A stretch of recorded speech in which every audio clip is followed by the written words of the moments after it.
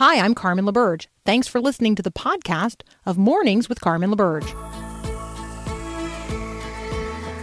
Encouraging you to live as an ambassador of God's kingdom in the world. This is Mornings with Carmen LaBerge on Faith Radio. If we're gonna fly, we fly like eagles, arms out wide. If we're gonna fear, we fear no evil. We will rise. By your power, we will go. By your spirit, we are bold. If we're gonna stand, we stand as giants. If we're gonna walk, we walk as lions. Good morning. Good morning. It's hour 2 of Mornings with Carmen here on Faith Radio and the Faith Radio Network. Thank you for sharing this time today. So the text line is open. Love to hear from you. 877-933-2484. Gay has texted in and said, hey, I think it's time for a good news nature story this morning. So Gay says this: I had this beautiful, all caps, pheasant in my backyard last week, and now I just want to tell you the story. So the pheasant appears to Gay to maybe be lost or injured. Gay lives in the middle of town, and so what's a pheasant doing in the middle of town, and why is he by himself, and all of these things. He is gorgeous. She texted in a picture as well. And so apparently, Gay is concerned, tries to call the Department of Natural Resources, and after listening over and over and over again to all of the recorded messages, realizes that is going to be a futile effort. And so a little while later, Gay's 12-year-old deaf Cavalier King Charles Spaniel, who goes by the name Mosley, started chasing the pheasant. And so then Gay, who, by the way, is of an age and has 2 bad knees, started chasing Mosley. And so now I am envisioning the pheasant chased by the deaf 12-year-old dog, chased by the, wonderful listener to this program who has notably 2 bad knees and couldn't keep up, going round and round and round with the pheasant squawking and the dog barking. And I'm just wishing that we had a video. That's it. That's all I'm wishing right now, is that we had a video. Eventually, the pheasant flew over the fence, and there you go. That's what I have for you this morning. And yes, Gay, God is good and is extraordinarily creative in his ways. And that pheasant is beautiful. Thank you for the picture you texted in and for the story as well. See, there you go. Text me anything. We delight in community with one another. Again, the number is 877-933-2484. So what I had planned to talk about here at the open of the hour is warning signs and whether or not we heed the warning signs. And so I just want you to ask yourself just for a moment, if you're staying in a hotel and you hear the fire alarm go off in the middle of the night, do you promptly get up and evacuate, or do you ignore it? Mm-hmm. How about a tornado siren? If you look around and it seems like an utterly, clear day or relatively clear, certainly doesn't look tornadic, do you ignore tornado sirens? Mm-hmm. So there's all kinds of testimonies from survivors about, being so thankful that they heeded a warning and, went into the cellar, or heeded a warning and evacuated from the coastline. And we have these wonderfully predictive methods and technologies that give us all kinds of advanced warning now prior to the arrival of natural disasters. But we then have a lot of people who don't heed the warnings. And they don't have testimonies because they have obituaries. And so I just want to encourage us today to consider the warnings that were given in Scripture. Jesus says of those of us who might be good at predicting the weather, but not good at reading the signs of the times in which we live. This is from Matthew chapter 16. When it's evening, you say, hey, it's going to be fair weather, for the sky is red. And in the morning, well, it's going to be foul weather, for the sky is red and threatening. You hypocrites. You know how to discern the face of the sky, but you cannot discern the signs of the times in which you live. So, what's coming? What's coming, and can we discern the signs of the times, the warning signs that Jesus has laid out for us? I offer up Matthew chapter 24. You will hear of wars and rumors of wars, but see to it that you're not alarmed. Such things must happen. The end is still to come. Nation will rise against nation, kingdom against kingdom, and there will be famines and earthquakes in various places. And these are the beginnings, yet the beginnings of birth pains. Then he's talking there to his followers, to you and me today, you will be handed over to be persecuted and put to death. You'll be hated by all nations because of me. And at that time, many will turn away from the faith. We call it deconstruction. And betray and hate each other. Many false prophets. Some of you are referring on the text line this morning to people who are considering themselves modern prophets. Yep, Jesus talks about them. Many false prophets will appear and deceive many people. Because of the increase of wickedness, the love of most will grow cold, but the one who stands firm to the end will be saved. Let those who have ears hear. Bill English is going to join us next from BibleandBusiness.com. I'm going to straight up ask him how inflation is going to affect the upcoming holidays. And whether or not he would take a middle seat in an airline if there were the chance of, getting a big reward for that. Also, why is the Fed raising interest rates again? All of that up next here on Mornings with Carmen.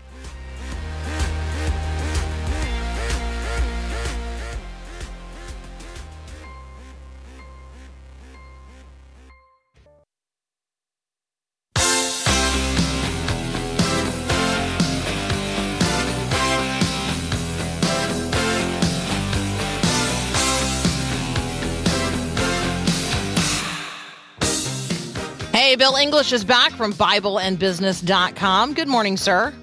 Well, good morning, Carmen. How is Carmen today? I'm good. Nobody wants to sit in the middle seat. Nobody. No, nobody nobody wants to sit in the middle does. seat. I know. Less Nobody. Even than people 1%. traveling together. Even people traveling together.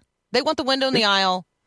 You end up as the person sitting between them. They're like passing their snacks across to each other. Nobody wants to sit in the middle seat. What's up with that? I just wonder if we could have people text in. If you and your husband or you and your wife are flying somewhere, who gets the aisle, who gets the middle, or who gets the window and who gets the middle? That would be an interesting little... This is like totally when I want to confess. Like, what? I mean, of course I would sit next to my husband, and I do. But my preference would be to not sit next to him because he's a terrible, terrible, terrible airline passenger. He's Is a little he bit really? Oh gosh, he's like an agitated mess, and he's a little bit claustrophobic. And nobody wants. If this could be a segment on nobody wants the middle seat, and really nobody wants to sit next to Jim. That's probably a different. That's a therapy conversation. So yeah. So this airline came up with a way to entice more passengers to sit in the middle seat. This is kind of a fun story. So what are they doing? It is. Yeah, so look, less than 1% of the people like to sit in the middle seat. So this is Virgin Australia. They're having a weekly drawing for people who sit in the middle seats on all their flights. One person every week is going to be awarded something just for having sat in the middle seat. They've carved out $145,000 total worth of prizes over, I think, a 10 or 12 week period. And these prizes are everything from free flights to, believe it or not, a helicopter pub crawl with a bungee jump. So I guess you're going to get in a helicopter and go from pub to pub to pub and then jump on a bungee cord. That sounds a little dangerous to me. And they're even this week they're giving away frequent flyer, the top tier frequent flyer status for 1 year. Plus, which means you never have to ride in a middle seat again. If you end up with that status, you never have to sit in a middle seat. Well, for that year, yes, I was, I don't know, whatever it was, platinum with Delta Northwest for over 10 years, and I can count in a 10-year period the number of times on one hand that I sat in back. I was always up front because I got upgraded all the time, right? Exactly. So, exactly. There are no middle seats in first class, by the way, just as a... No, there's not. No. Oh, here we go. The texts are rolling in. Yes, and everybody is basically saying the same thing. If I'm traveling with my spouse, we both have an aisle, so we sit on the aisle seats across from each other. That's a way to sit together and yet apart. That's how they're doing it. Yep. Yeah, that's pretty much everybody's answer to the question. My husband and I, both aisle seats across from each other. Katie, same thing. She lets her husband have the aisle because he's so tall. So, Katie, now you can take this advice, get the other aisle seat, and then you're still sitting next to each other, but not in the middle seat. Mm-hmm. There you go. Very we true. have smart listeners. All right, so we are going to take a very, very brief break. When we come back, we are going to talk with Bill English about how inflation is going to affect the holidays. Let me lead off with this. Apparently, there is going to be a shortage of big birds this Thanksgiving because of the avian flu outbreak. And so the 20-pound turkey is going to be in short supply. Tough to find a 20-pound turkey or bigger this Thanksgiving because the ones we're going to eat are being raised right now, and they won't have enough time to get to 20 pounds. But there'll be enough turkeys. They're just not going to be huge. All right, we're going to talk about inflation and its effects on the holidays next. You're listening to Mornings with Carmen. Thanks for listening to the podcast of Mornings with Carmen. As you know, this is a rebroadcast of the live radio show carried on the Faith Radio Network. There's a lot going on at Faith Radio.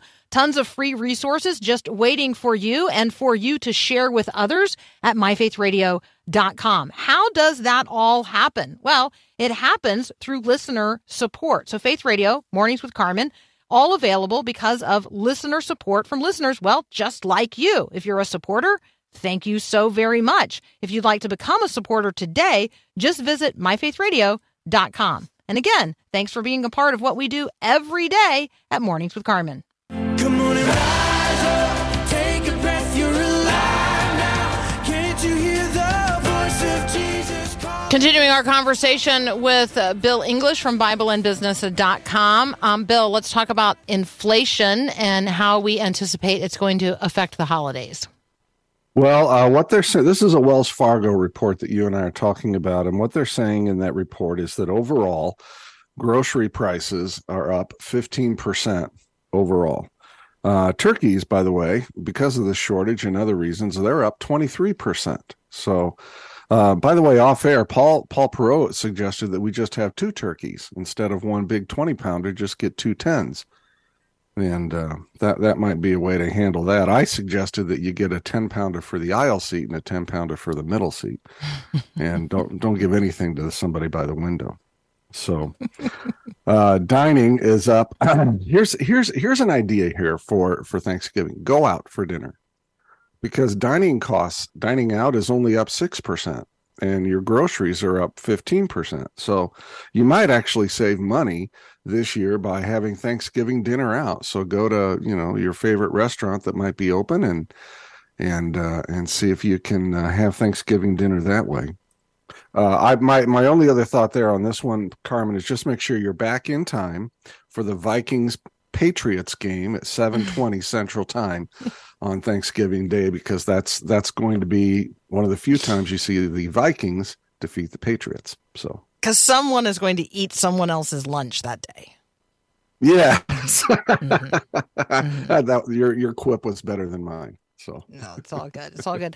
So I am hosting Thanksgiving on Wednesday and on Thursday for 2 different, I would love to say that I can accommodate everybody at one time, but I can't. So I have 19 people coming on Thanksgiving Day, and I have nearly a dozen coming the day before that. So we're doing 2 different Thanksgiving days, 2 different Thanksgiving meals. I'm actually doing traditional Thanksgiving stuff on Wednesday. And then on Thursday, that crew is going to have brisket because I think I'm going to be tired of turkey.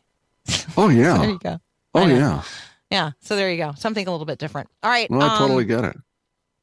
Can you explain to me why the Fed is going to raise interest rates again? People are already completely choked out of the housing market, and people who want to buy a house now can't. So why would the Fed be raising interest rates again? What is going on? Well, what they're trying to do is to lower demand for high ticket prices in order to bring pricing down. And that is how they are defining a reduction in inflation, is by bringing pricing down. So you raise interest rates to increase the cost of borrowing, so that a person who is borrowing, usually when they're buying something of a big ticket, they buy based on the monthly payment, not on the price of the item that they're buying. And so if you raise or if you increase the cost of borrowing, then the person can afford less and therefore pricing in theory is supposed to come down. That's what they're trying to do. They're trying to drain some of the they're trying to pull the pricing down by pushing the interest rates up. That's not what I would do. Look, this betrays a couple of things. First of all, it betrays the acceptance that most Americans buy most things on credit rather than through cash. And if you were to buy on cash, then the interest rate piece doesn't bother you. Secondly, because of the free flood of money that we've had over the last, really since the pandemic started, it's like $6 or $7 trillion pumped into our economy. We have enjoyed artificially low rates really since the recession of 2007 and 8. Those rates have been artificially low and have created, I think, distortions in the market which need not be there. Normal interest rates for a home should not be 2 or 3%. Normal interest rates should be in the 5 to 7, maybe 8% range. And so I think in some ways, we're just getting back to some normalcy. People's expectations have been conditioned with this free money and these low rates. I think reality is starting to set back in. Mm-hmm. Okay, lots more input, Bill, in terms of where people are sitting on the airplane in relationship to their spouse in particular. Yeah. So we apparently have a lot of women listening who are married to men who take up more than their fair share of a seat. And so particularly when their husband is tall, they're saying, he always gets the aisle, so I make the sacrifice. I always take the middle seat. But in every case so far where people have said that, they have also said that they do that out of a courtesy for other people because their husband takes up more than their seat. And the lap over, he's in the word encroaching has been used. Mm-hmm. One person likes to see the outside and so wants the window seat. There you go. Only one window seat person so far. Everybody else wants the aisle. I was usually a window person myself, and I have stories that if I started to tell them on air, I probably would offend somebody, but I've got some funny stories off air I should tell you sometime, Carmen. All right. So if people connect with you at BibleandBusiness.com, what can they find these days? What's going on over there? They can really, most of my new production of content has been over at my YouTube channel. Oh, cool. And can they get there from your website? Yes, they can. And I'm teaching my way through my book, A Christian Theology of Business Ownership. And I'm in chapter 5 now. And I release the videos, one video a week at 9 a.m. on Saturdays. But I've also got we're also building out a library of profiles in stewardship where I'm talking to business owners about how they integrate their faith into their role as an owner. And I've got 4 or 5 business owners I'm talking to right now to do future videos with. But really, most of the content creation is over there. It's not at BibleandBusiness.com. It's at the Bible and Business YouTube channel. Fantastic. I love that. Yeah. All right. In the spirit of directly helping one another, I want to read this from a listener in Hartford, Connecticut. So, Bill, just hang out here for a minute because you'll appreciate this. So the street church in Hartford, Connecticut is doing a winter coat drive, and we have a listener who has committed to collecting 70 coats, and so far they have 8. So here you go. We need some help. And so if you're in the Hartford listening area in Connecticut, they're going to be handing these coats out at Street Church on November the 19th. So we need them collected. So you can, I don't know. Should I just give Joy's phone number out over the air? That seems a little crazy. How about this? If you are in Hartford, Connecticut, and you want to be connected directly with another listener who is participating in this, text me at 877-933-2484, and I will connect you with Joy, and you can get together and you can help meet the need in Hartford, Connecticut for people who need a winter coat. So it's the Street Church Winter Coat Drive, and now we want to help listener Joy collect the 70 coats committed to here. So there you go. Text me at 877-933-2484, and I'll connect you. I'll connect you with each other. Hey, Bill, as always, because this is a community, so we got to help each other out. As always, thank you so much for being here. We really appreciate it. Well, thank you for having me. It's always a privilege to come on the air with you. Total joy. All right, we're going to take a moment for Breakpoint with John Stone Street. You're listening to Mornings with Carmen. I'm Carmen LaBerge, and this is Faith Radio.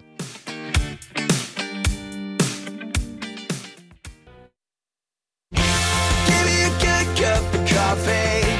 Give me a word that rocks me. A whole lot of Jesus in a little caffeine. You are my awakening.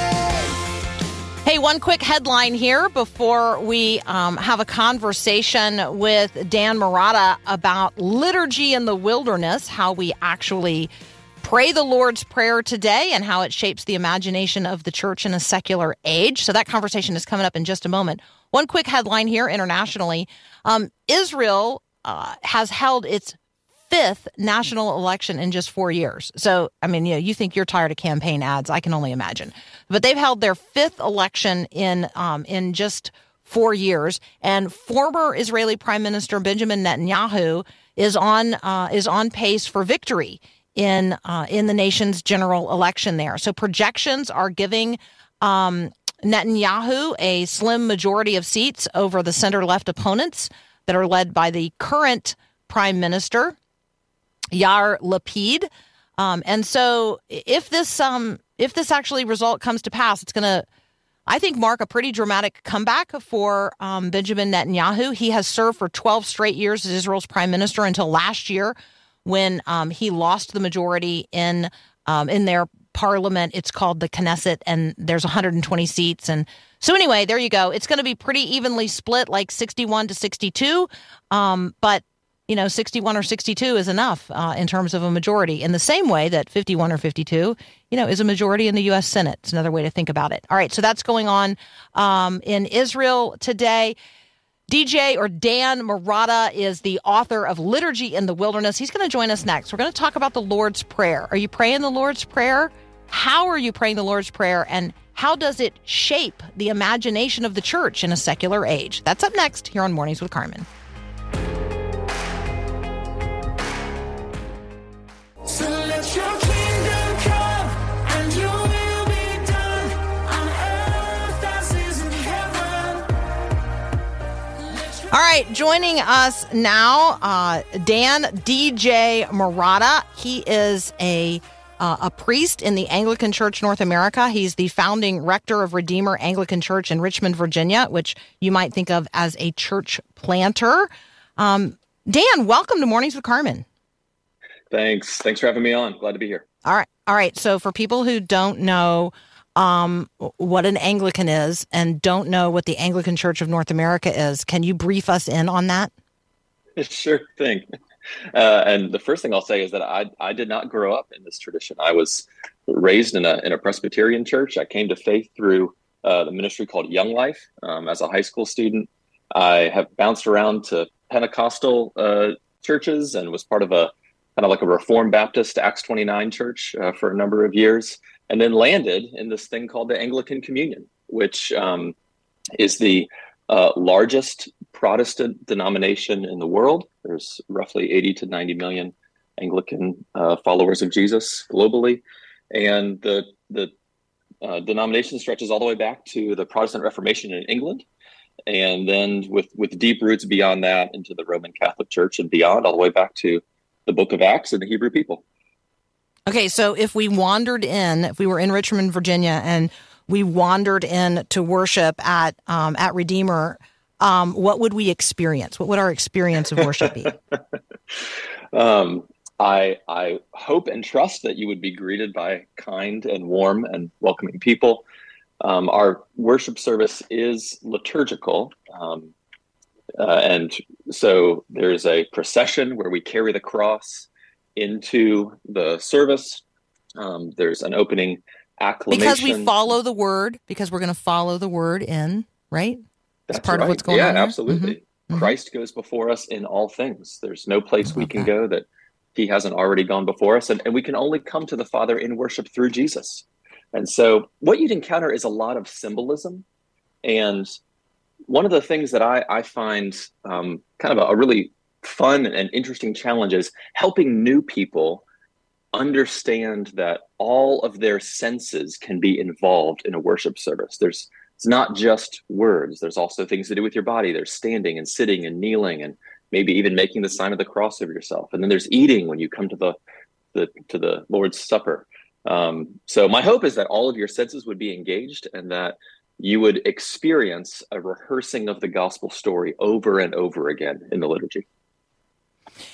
And I wanted you to share all of that in part because I do think there's a curiosity among people as, we are exposed to an increasing diversity of denominations. And certainly as the Anglican Communion grows in its expression in the United States, people, they see the word or they hear about it and they don't necessarily know. And so part of it is I'm trying to demystify it and, Sure right. thing. But the other thing is you use the word liturgy, right, on the title of the book. And so part of my motivation is to get you to talk, which you just did, right? It's a liturgical experience.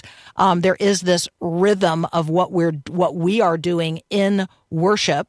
This is the words of the people. This is what we are offering. And so when we think about the Lord's Prayer and we approach this conversation about the Lord's Prayer, in your book, Liturgy in the Wilderness, that's a part of what's going on here, right? Yes, ma'am. And I would want every listener to understand that all human beings are what we might call liturgical creatures, meaning that we are creatures of habit, and our habits form and shape our affections and our desires and our loves. And therefore, there's no such thing as a human being who's not liturgical. And there's certainly no such thing as a follower of Jesus who's not liturgical. We just tend to have very different kinds of liturgies. And one of the things that we get into in the book is that not all of those liturgies are healthy or helpful when it comes to growing and maturing as a follower of Christ. All right. So let me just go ahead and tell you that Foley Beach is one of my favorite people in the world. So, Okay. so yeah. So, yeah. And you and I have similar experiences in terms of our background. I am also formerly a Presbyterian and also a person who came to faith through Young Life. So there you go. We could have endless conversations about all of that. Let's talk about the Lord's Prayer. Again, the book is Liturgy in the Wilderness. DJ Marotta is the author. When we talk about the Lord's Prayer shaping the imagination of the church in a secular age, part of what it feels like you're doing is helping us understand the context in which we live. We don't live in the Garden of Eden. Like, that is not where we live. We also do not yet live in the fullness of the kingdom of heaven. We live in a wilderness in between. Can you help us understand that? Yeah, absolutely. And I would confess it has taken me a very long time to wrap my mind around this, and probably even longer for me to emotionally accept it. And so if there's any listeners who hear this and think, I don't like that, or I don't want that to be true, I would just say, yeah, I'm right there with you. So the idea is that the wilderness is what we might say paradigmatic for a Christian, meaning it's the defining paradigm. It is the context in which we follow Jesus. And you can look back to the Old Testament. The people of Israel are brought out of slavery in Egypt. They are introduced to God's law, how to be a people together under God and with each other. And then they spend 40 years in the wilderness learning to be obedient to God before they cross the Jordan River and enter into the promised land. And that story arc maps onto the story arc of a follower of Jesus today. You are united to Christ by faith and in baptism. Then you learn how to follow Jesus, how to orient your life around him. But you're not yet in the promised land. And so what does that make our context? Well, it makes it a wilderness context. And that's why life feels so hard. It's why following Christ is not an easy thing. It's why life today for many folks is not an easy thing. And the current shape of our wilderness, I would contend, is secularism. It hasn't always been true. There are lots of different kinds or flavors or experiences of wilderness that the people of God have had over the centuries and the millennium. But our current cultural moment, you might say, is defined by secularism. And so that's the context in which we must become followers of Christ now. So we're going to live in the wilderness. I mean, in this life, we're going to live in the wilderness. I mean, until Jesus comes again, and his kingdom is fully instituted on earth as it is in heaven, which we're praying in the Lord's Prayer. And so that leads us into this conversation about what we're doing in the wilderness, the function of prayer in the wilderness, and then specifically the function of the Lord's Prayer as a pattern or a habit developed by God's people in the wilderness. So can you tie some of those things together for us? Mm-hmm. Absolutely. I think one of the greatest challenges of living as a follower of Jesus in a secular age is what we might call a diminished imagination, meaning that secularism kind of slaps like a roof and a floor over top of you. There's nothing above you in heaven. There's nothing below you in hell. You just have what philosopher Charles Taylor would call the immanent frame. You just have what you've got in front of you right now. And that means that the kind of imagination that ought to be shaping your faith and your hope and your love and your desire and your relationships, both with God and with other people and with yourself and with the world, all of those things are diminished. And so what the average follower of Jesus in a secular age needs is an enriched and expanded and really enlivened imagination. And for imagination work, there's really no better starting place, or you might say kindling, than prayer. And the starting place for prayer is the Lord's Prayer. I mean, the disciples come to Jesus and they say, Lord, teach us to pray. And Jesus doesn't say, hey, go into a room, close your eyes, and say the first thing that comes to your mind. Instead, he says, when you pray like this. And then he gives them the Lord's Prayer. That's the starting place for the disciples. And I would say that's the starting place for us as well. Yeah, and for those of you who are listening and you're saying to yourself, okay, what is this like banded reality he's talking about where secularism, only happens in this one frame? That's the difference between naturalism and this view that, this is all there is. There is nothing beyond what your senses are going to lead you to experience, and a supernatural worldview, which is, that we are living now in a context that is much bigger than the one that we can see in front of us. And so we're talking about worldview. We're talking about the way we live in the midst of a secular society and a secular culture, but we do so as people who recognize we're citizens of another kingdom and subjects of another king, even ambassadors of that king and that kingdom. So what does that look like to be praying the Lord's Prayer as really a subversive act in the midst of a culture that doesn't understand the Father and doesn't understand the kingdom and doesn't understand what it means to live as brothers and sisters in Christ in the world today. We're going to continue our conversation with Pastor DJ Marotta. He is the author of Liturgy in the Wilderness. You're listening to Mornings with Carmen, and we'll be right back. Thanks for listening to the podcast of Mornings with Carmen. As you know, this is a rebroadcast of the live radio show featured on the Faith Radio Network. There is a lot going on at Faith Radio, tons of free resources just waiting for you and for you to share at myfaithradio.com. My guess is you spend a fair amount of time on social media. So where do you spend your time? Facebook, Instagram, Twitter, YouTube? Well, have you followed or liked Faith Radio on those platforms? I would invite you to do so. I'm there as well. If you want to check out my personal pages, you could connect with me individually. We would love to have you use the resources that we have produced and are creating and posting on social media for you to share with others. We got all kinds of stuff from graphics to, Bible verses. I don't know. There's all kinds of stuff. Go check it out on your social media. Connect with us on Faith Radio social media. And, let's get the word out to others. All right. Back to the show. Again, thanks for listening. Love connecting with you at myfaithradio.com. Father, let your kingdom come. Father, let your will be done on earth as in heaven, right here in my heart. Continuing our conversation with DJ Marotta, you can connect with him directly on his website, DJ Marotta, MAROTTA.com. Dan is the author of the book, Liturgy in the Wilderness. Dan, we have people making observations on our text line. Rosella, who wanted you to hear this joke. Maybe you have heard this from your sound, or you have said to your sound guy at your church, well, there's something wrong with this mic. And to which the congregation responded, and also with you. That's so good. I know. There you go. Somebody showed up with an Anglican joke. So there you go. I appreciate that. right? That's Right. great. Um, You gotta and laugh then, at it. and then I think this very true and sweet observation here about liturgy and worshiping in the context of a community of believers, and how the rhythm of liturgy, this expectation of following the same pattern every time you gather for worship at particular times of the day and particular days of the week or seasons and feasts and those kinds of things. Here's the question, and then I think it's an answer unto itself. I'm suspecting this builds, this is a listener saying, I'm suspecting this builds a sense of community, the communalness of the Christ followers who gather in this type of worshiping community. I think that's right. I think that's true. Absolutely. Yes?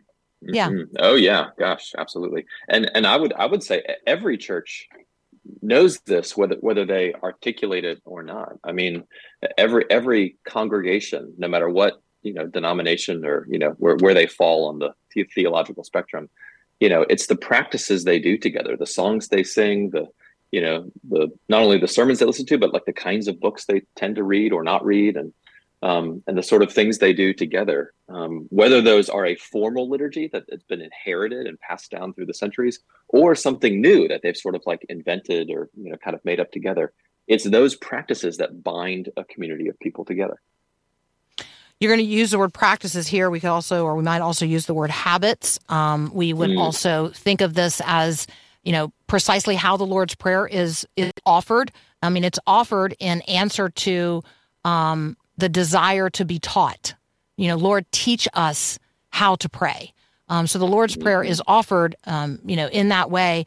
Talk with us about the Lord's Prayer as a habit in the wilderness, and this prayer as a keystone habit. Mm-hmm. So I think we probably have to do just a little bit of what we might call biblical anthropology, which is a really fancy way of saying, how does the Bible describe human beings? How do human beings work? And earlier in the show, Carmen, you used the word subversive. And I love that you use that, because I am convinced that the Lord's Prayer subversively works on us, meaning that it kind of sneaks up on you from the side. Praying the Lord's Prayer is different from studying, systematic theology or doctrine. Those things are good and we should do them. But they have a different effect on us than something subversive like praying the Lord's Prayer. And by subversive, I mean, when you first start praying the Lord's Prayer, you tend to underestimate it. It's short, it's relatively simple.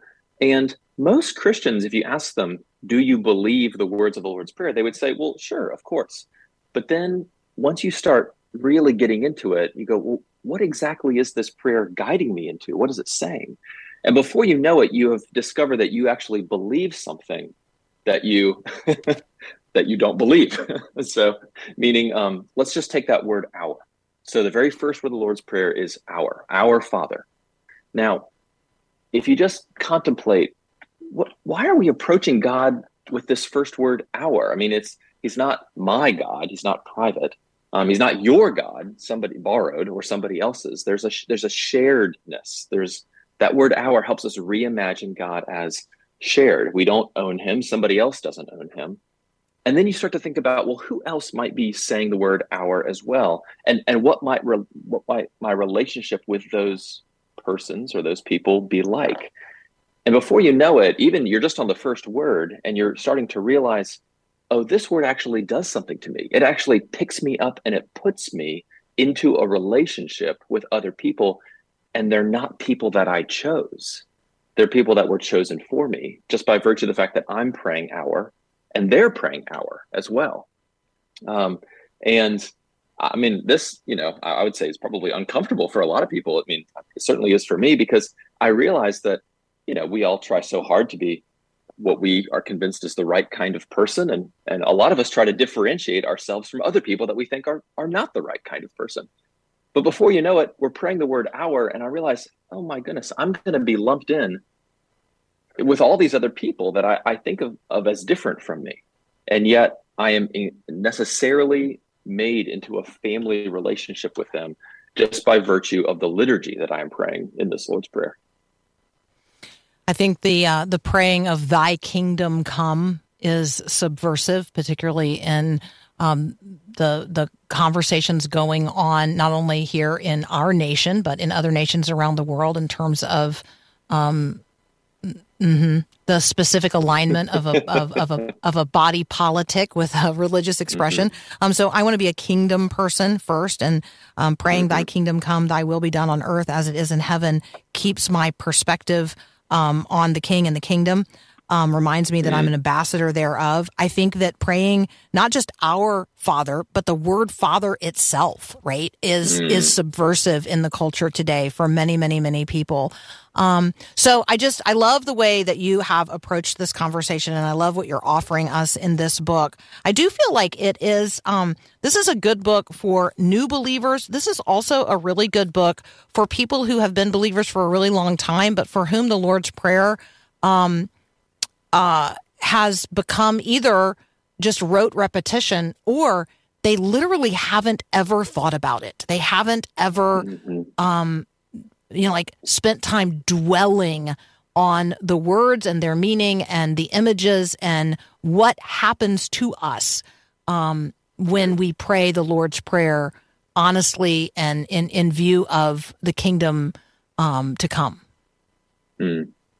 I certainly hope so, Carmen. That is the posture with which I wrote it, and that's the hope that we have for this book, is that if there are people who are brand new to following Jesus, or maybe they haven't taken that step yet, they're interested or curious about potentially following Christ. And then the thought is that this book would actually help them kind of get a framework or a sense for what does it mean? What is the actual experience of following the way of the Lord Jesus?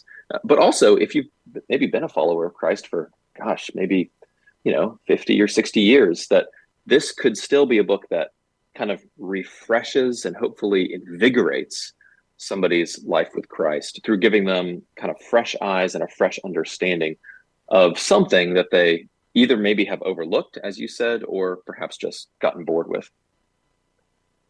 I love it. You guys can visit with Dan online. His website is djmarotta, MAROTTA.com. You can also get all of the information about the book there as well. It is Liturgy in the Wilderness, How the Lord's Prayer Shapes the Imagination of the Church in a Secular Age. Dan, thank you so much for joining us today. Thanks, Carmen. Glad to be on. Yeah, what a delight. Hey, you're listening to Mornings with Carmen. I'm Carmen LaBerge. This is Faith Radio.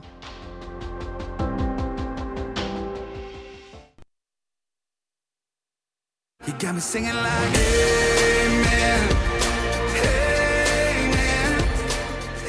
Hey, let me invite you to check out my new website, carmenlaberge.com. For those of you who want to engage in ways other than what we do here on the show, invite you to do that. Just my name, carmenlaberge.com. Also, I am going to be on Bill Arnold's show this afternoon, Afternoons with Bill Arnold at 5:00 Central Time, where I'm his guest. And so that should be fun. It's like sort of like role reversal. So tune in again at 5 p.m. Central for that conversation as well. Well, I don't even know why you would tune out. Just leave it on all day and I'll be back at 5:00. How's that sound? Oh, I'm also back in the middle of the day. We rebroadcast a portion of the show every single day during the noon hour. It's called the Daily Reconnect. So there you go. I don't know, all kinds of opportunities if you just haven't had enough yet this morning. I haven't had enough. November the 29th. We're going to have a one-day winter fundraiser, just one day. But you don't have to wait till then. If you're in a position to give and you want to financially support this listener-supported ministry, you can do so today at myfaithradio.com or by texting the word GIVE to 877-933-2484. I've enjoyed our time together today. It's been rich fellowship. Thank you for all of the engagement on the text line. I'll be praying for you. You be praying for me. And then let's get back together right here tomorrow morning for another episode of Mornings with Carmen. Have a great day and God bless.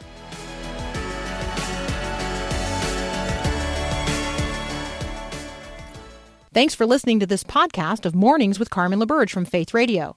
If you haven't, you can subscribe to automatically receive the podcast through iTunes or the Google Play Music app.